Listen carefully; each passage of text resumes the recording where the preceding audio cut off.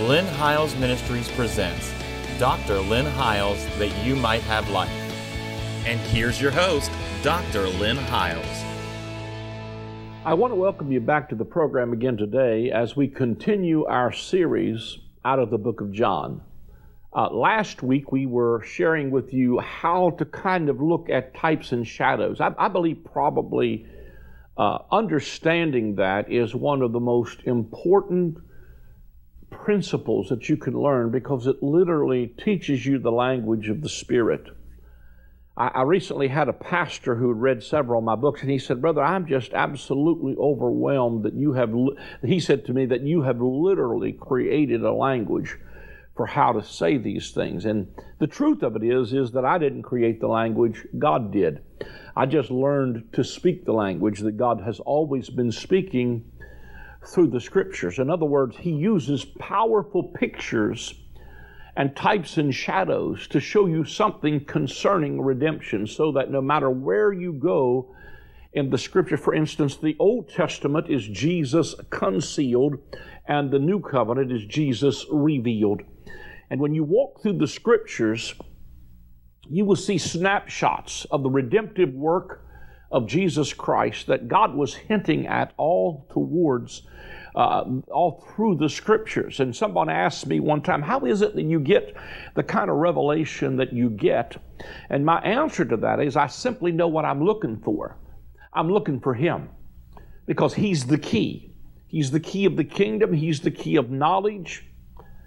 And the reality of it is He said Himself that in the volume of the book, He said to those standing there listening to Him, He said, you search the Scriptures, for in them you think you have eternal life, but they are they which testify of me. In the volume of the book, it is written about Him. And I could go back and just show you types and shadows throughout all the Scripture, whether it would be Joseph as the great Redeemer who goes before his people and suffers the prison, suffers the rejection of his brothers, suffers in the house of Potiphar, but ultimately is raised to rule Egypt and to sustain Egypt. I could talk about a great deliverer like Moses who bring you out of Egypt. But we're going to begin to, like I think I've already showed you, how that the pictures of the Passover are pictures of the redemptive work of Christ. And we may see some of that again today, but I don't want to take a long time to just unpack that again, because I want to get into this second chapter of the book of St. John. And I want to contrast it again, because John chapter 1 says, Moses gave you the law, but grace and truth came by Jesus Christ. And so the book of John is written so that you would know that He is the Christ, the Son of the living God, and that believing you might have life through His name. And so what he does throughout the book of John is he really begins to show the contrast constantly from the Old Covenant to the New Covenant. And we'll see that as we begin to unpack this. Let me just say, if you have missed any of the programs, a great thing to do would be to go back and watch our YouTube. Our YouTube channel has everything we have aired to date archived there, and you can watch them on demand at your leisure. We also have a podcast with the audio portions of this, so that you can listen to it on your way to work in your commute, or while you're working out in the gym or whatever, when you are riding the lawnmower and you're mowing the lawn, and you can just put your headphones on. You can listen to the audio portions. If you have an Android device, you can get an RSS feed and listen to it. So that it's archived, so you can go back and review the things we've said. The easiest way to do that is simply to go to my website at lynnhiles.com, and there's a direct link in the upper right-hand corner to all of that information. And so that's available to you at no charge. Our partners have made us available to be able to put that out there. But I want to come back in here again and talk to you the contrast. I said all that to show you that everything that Jesus does is on purpose. In other words, He's not accidentally doing anything. Everything He's doing is showing something greater. I might just take a minute yet to unpack this. I recently did a series on the miracles, actually, of the Sabbath. Actually, this book called Unforced Rhythms of Grace, which you can get by going to my website and ordering it, has the miracles that Jesus did on the Sabbath day.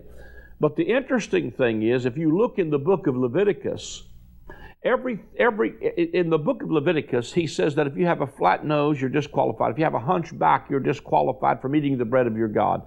If you have a hunchback, you're disqualified. If you have a running sore, you're disqualified. If you have a club foot, if you have a blinded eye, you are disqualified. And under the old covenant in Leviticus, you were disqualified from eating the bread of your God. But in the new covenant, Jesus handpicks every one of those miracles and shows you that under the old covenant you were disqualified, but that's what Jesus heals in the new covenant. He heals the woman with the crooked back, the hunchback. He heals Bartimaeus with the blinded eyes. He heals the man with the withered hand. He heals the leopard.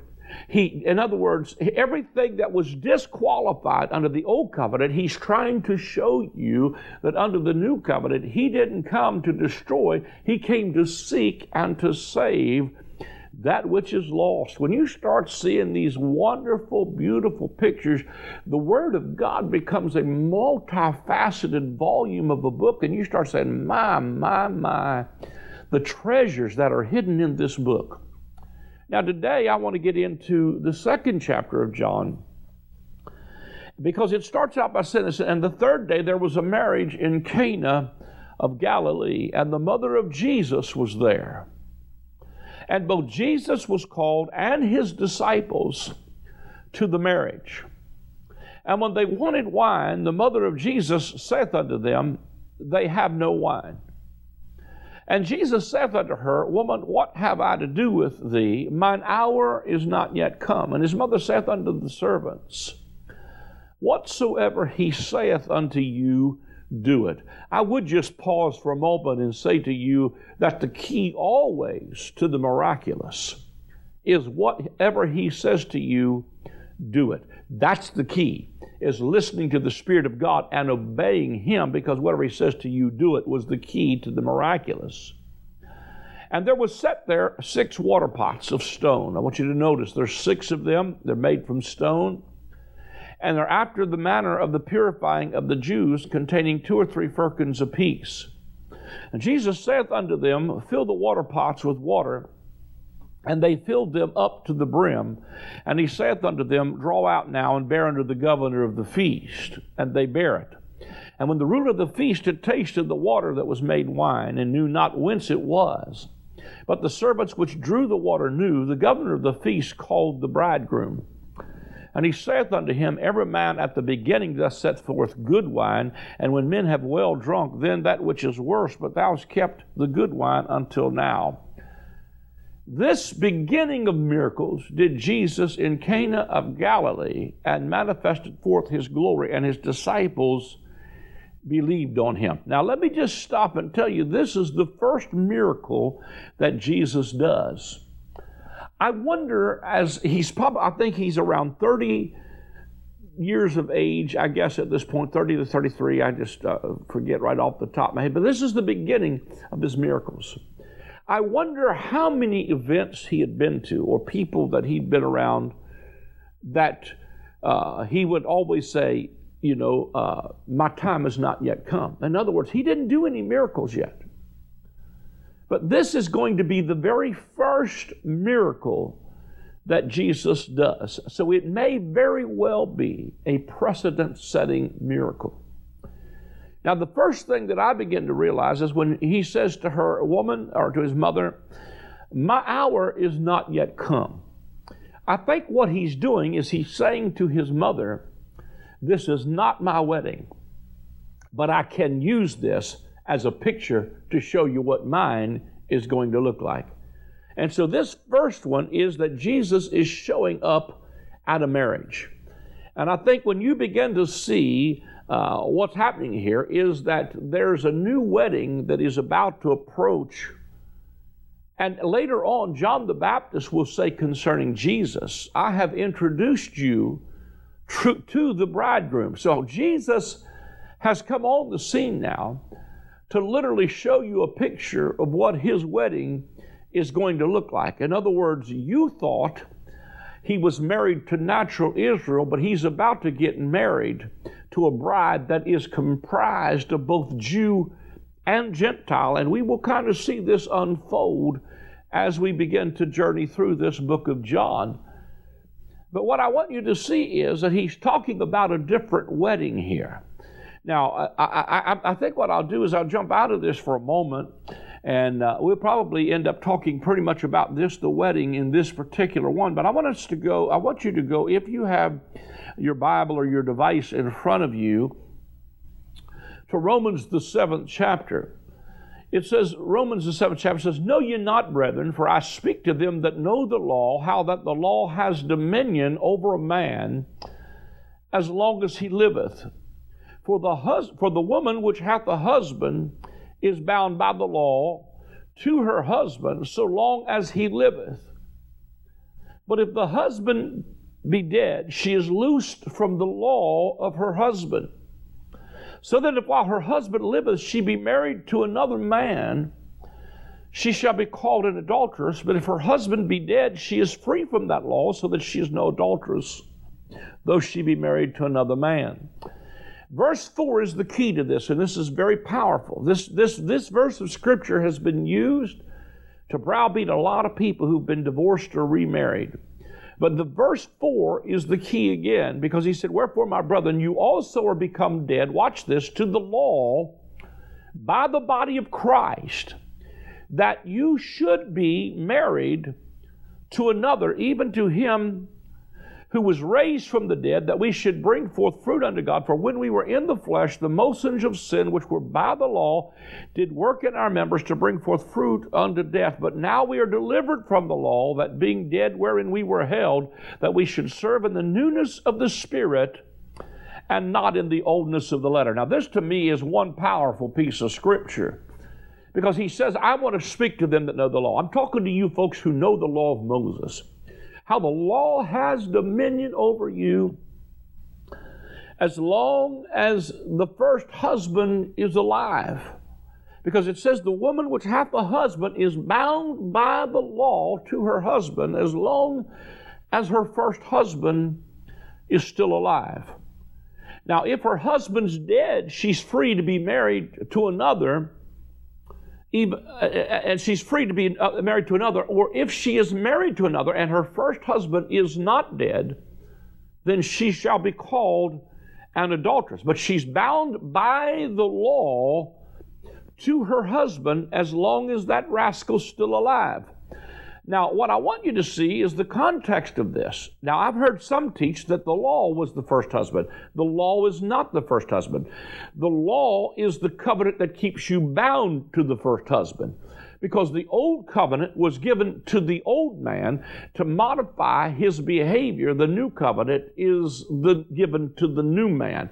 And if you read the context of this, Romans chapter 6 is the prelude to this chapter. He says, "Reckon then yourselves to be dead, knowing this, that our old man was crucified with Christ." Romans 6 talks about knowing that your old man has been crucified. "Reckon yourselves therefore to be dead to sin and alive to God." What happened in the fall of Adam is he became alive to sin and dead to God. But what happens in your new birth is you become dead to sin and alive to God. It's a complete reverse.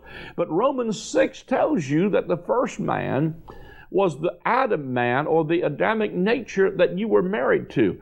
But what I want you to see is that Jesus must know that this first husband is not alive.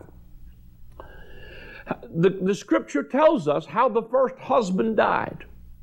We were crucified with Christ, that the body of sin might be destroyed. Knowing this, that our old man was crucified. In other words, Adam is dead.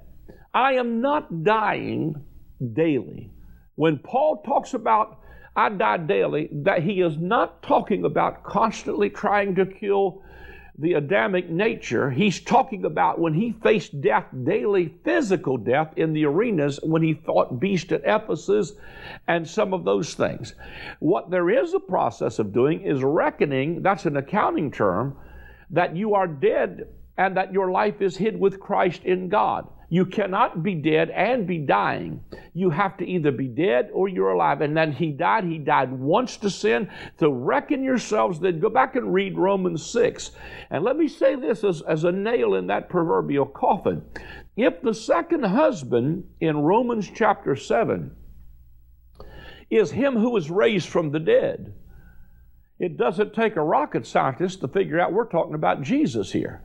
So the second husband is none other than the Lord Jesus Christ, who has been raised from the dead, who was the method of getting rid of who we were in Adam, so that we could be free to be married to another, even to him who was raised from the dead, so that we could bring forth fruit unto God. Now let me say again that the first husband has to be dead. If he's not, and we're married to another, the scripture says if your first husband is not dead, Romans 7, and you're married to another, you're called an adulteress.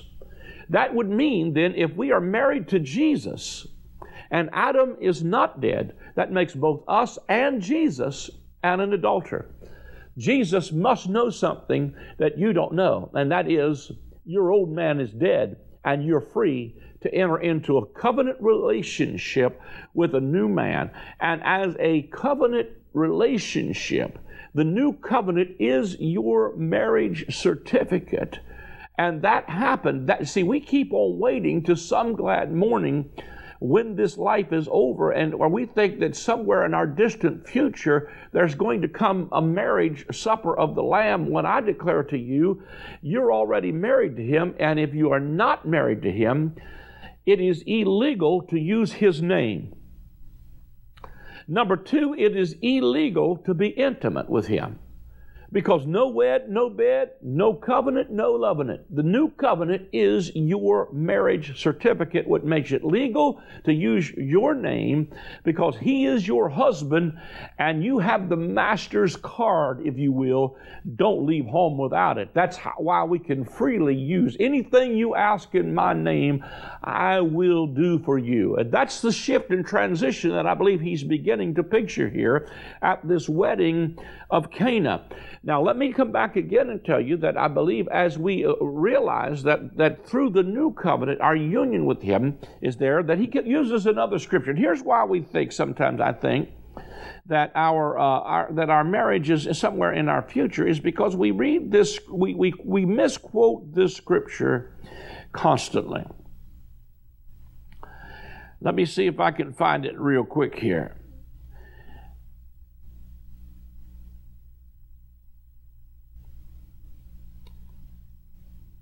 Here it is in Ephesians 5. If you probably everyone listening to my voice has heard this scripture misquoted. People will stand in the pulpit and say Jesus is coming back for a church not having spot, wrinkle, blemish, or any such thing. I'm going to tell you that the scripture does not say that. It's a misquote. Here's what it does say. Verse 25, Ephesians 5, verse 25, husbands, love your wives, even as Christ also loved the church and gave himself for it, that he might sanctify and cleanse it with the washing of the water by the word, that he might present it to himself, a glorious church, not having spot or wrinkle or any such thing, but it should be holy and without blemish. Now, let me tell you, it didn't say he's coming back for a church. He said that he said, husbands, love your wives like Christ loved the church and gave himself for her. Let me tell you, that's not something he's going to do. That's what he did at the cross. As he gave himself for you to purge you and to wash you and to cleanse you with his own blood. Hallelujah. And that he might present you to himself. Not what somebody else thinks about you or what the world thinks or what somebody's opinion is of you, but when he washed you by his blood, I feel the Holy Spirit when I say this, he presented you at that moment to himself as a chaste virgin, not having spot, wrinkle, blemish, or any such thing. I believe that we're already married to Him. I believe that occurred at the cross, and if you've watched my program any length of time, but because I'm in this setting, I'm going to really unpack this. You say, when did we get married? We got married when we got espoused. Let me put it this way. We got espoused on the cross. I believe we consummated that relationship at the full, complete destruction of the temple and the destruction of Jerusalem, and I'll show you exactly why I mean that. But John said that he was the friend of the bridegroom that introduced the bride to the bridegroom. Jesus is the bridegroom. But on Calvary's cross, Jesus is hung between the heavens and the earth. And everything He does in His redemptive work, He does it in a garden. You've heard me say this, but it's worth repeating. Adam has a garden, and he turns it into a graveyard, and Jesus will take a graveyard and turn it into a garden. Adam will have access to a tree of life, and he will choose a tree of death, and Jesus will choose a tree of death and turn it into a tree of life. Adam will receive a curse that says, you're cursed, and that you're going to earn your bread by the sweat of your brow. But Jesus will come on the scene in a garden called Gethsemane, and He will pray. He will pray until He sweats, and He will sweat until He bleeds. And if one drop of blood from the divine brow ever touches a cursed earth, it will put the curse in reverse. That said, you must earn your bread by the sweat of your brow. You no longer have to earn God's favor or the bread, the true bread that came down from heaven. I'm not talking about you don't need to make a living, but I'm talking about spiritual things again. You don't have to earn God's grace. You don't have to earn God's favor. It's the unmerited, unearned, undeserved favor of God, but He puts the curse in reverse when He bleeds and sweats. He's on a cross. He's hanging suspended between the heavens and the earth. There's a woman below Him that many say was a prostitute. But one drop of blood is about to spill from Calvary's cross, and much like Eden's misty garden, when God took the first Adam and opened his side and brought out of his side a rib so that He might make a woman to bring her to Adam, and He brought out of him bone of his bone and flesh of his flesh. On Calvary's tree, a Roman soldier took a spear and opened the side of the King of Glory and opened the side of the last Adam. And when he opened his side, blood and water spilled out from the cross, out of the side of Jesus. And I submit to you that Ephesians 5 is what that's talking about, is that blood and water spilled on a bride at the foot of that cross. And He washed you. He purged you. He presented you to Himself, not having spot, wrinkle, blemish, or any such thing. He don't care what the world says about that. You're His bride. He's in love with you, and the earth does not belong to the devil and his crowd. It belongs to Mr. and Mrs. Jesus Christ, who have the right to reign and rule it. And I believe when you get on over into the book of Revelation, and if you want to go and really study that book, we have a whole playlist on YouTube on the book of Revelation. But immediately following the fall of Babylon, which is the harlot, and the moment she's destroyed, which I believe that a harlot was a picture of apostate Israel. It was what the Bible pointed to as the Babylon. It's the spiritual Babylon. The woman who had committed whoredoms with all the nations of the earth, and the Romans were about to bring her down. And at the end of the destruction of that great city, and we could take a lot of time to understand why I believe that, but go back and listen to my playlist if you want to on Revelation. But the moment that city, that great city is destroyed, He opens the next chapter by saying, hallelujah, now is come salvation and the kingdom of our God. And the Lamb's wife has made herself ready and washed her. In other words, this one has been removed, and a new bride has now come on the scene. He's about to consummate the relationship. And Revelation chapter 21 opens and says this, I saw a new heaven and a new earth. For the first heaven and the first earth were passed away, and there was no more sea. Now John saw the holy city, New Jerusalem, coming down from God out of heaven as a bride adorned for her husband. And a voice out of the heavens say, Behold, the tabernacle of God is with men. I love that because Revelation 21 is a picture of not a physical building somewhere in the Middle East. We're going to go through these patterns, and we're going to show you in John how he starts with a new wedding. At the end of John 2, he tells them the temple you're looking at is not a natural building, it's a spiritual house. Then he's going to tell Nicodemus, you think the natural birth is it, but it's not the natural birth. It doesn't matter if you're a Jew, you must be born again. And then he's going to come to a woman at a well and show you that he's going to include Gentiles in this new bride. It's both Jew and Gentile. But the tabernacle of God uses a couple icons in Revelation 21. He says, Behold, the tabernacle of God is with men. The Message Bible says, look, God has moved into the neighborhood. He's made his home in men. That was God's dream. So you're the temple of God. You're the tabernacle of God. And the bride that he's married to, I saw the New Jerusalem coming down from heaven out of God as a bride adorned for her husband. The New Jerusalem is the bride of Christ. And Hebrews 12 says, For you have come to Mount Zion, and you've already come to the city of the living God. You've come to the general assembly of the church of the firstborn, which is written in heaven. Revelation 3 says, To him that overcomes, I will write upon him the name of my God and the name of the city of my God, which is New Jerusalem. New Jerusalem is not a place. It is a people. It is the community of faith. It is the bride, the Lamb's wife. It is the capital city where the King now lives. Look, God has moved into the neighborhood. He's taken up residence within you, and out of that city there is a river that flows. That the river that flows creates a river. The river creates fruit, the leaves of which will heal the nations. The purpose for the bride of Christ at his marriage is to show you that God is about to make all things new. And that's how he ends in the book of Revelation by saying, Behold, I make all things new. You're not going to get married to him. You're already married. You're the bride. That's what the wedding of Cana is about to show. We're about to run out of time. Do not miss next week.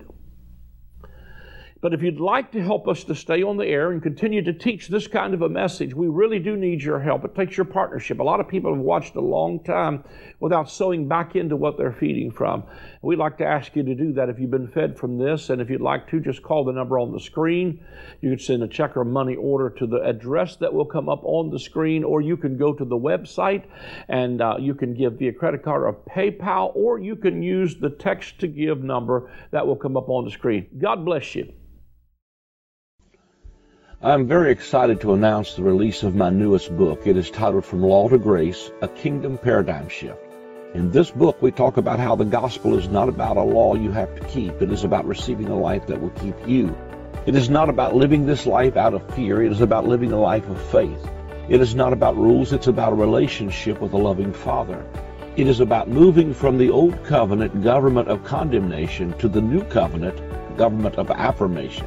It is about living life as a citizen of the kingdom right now.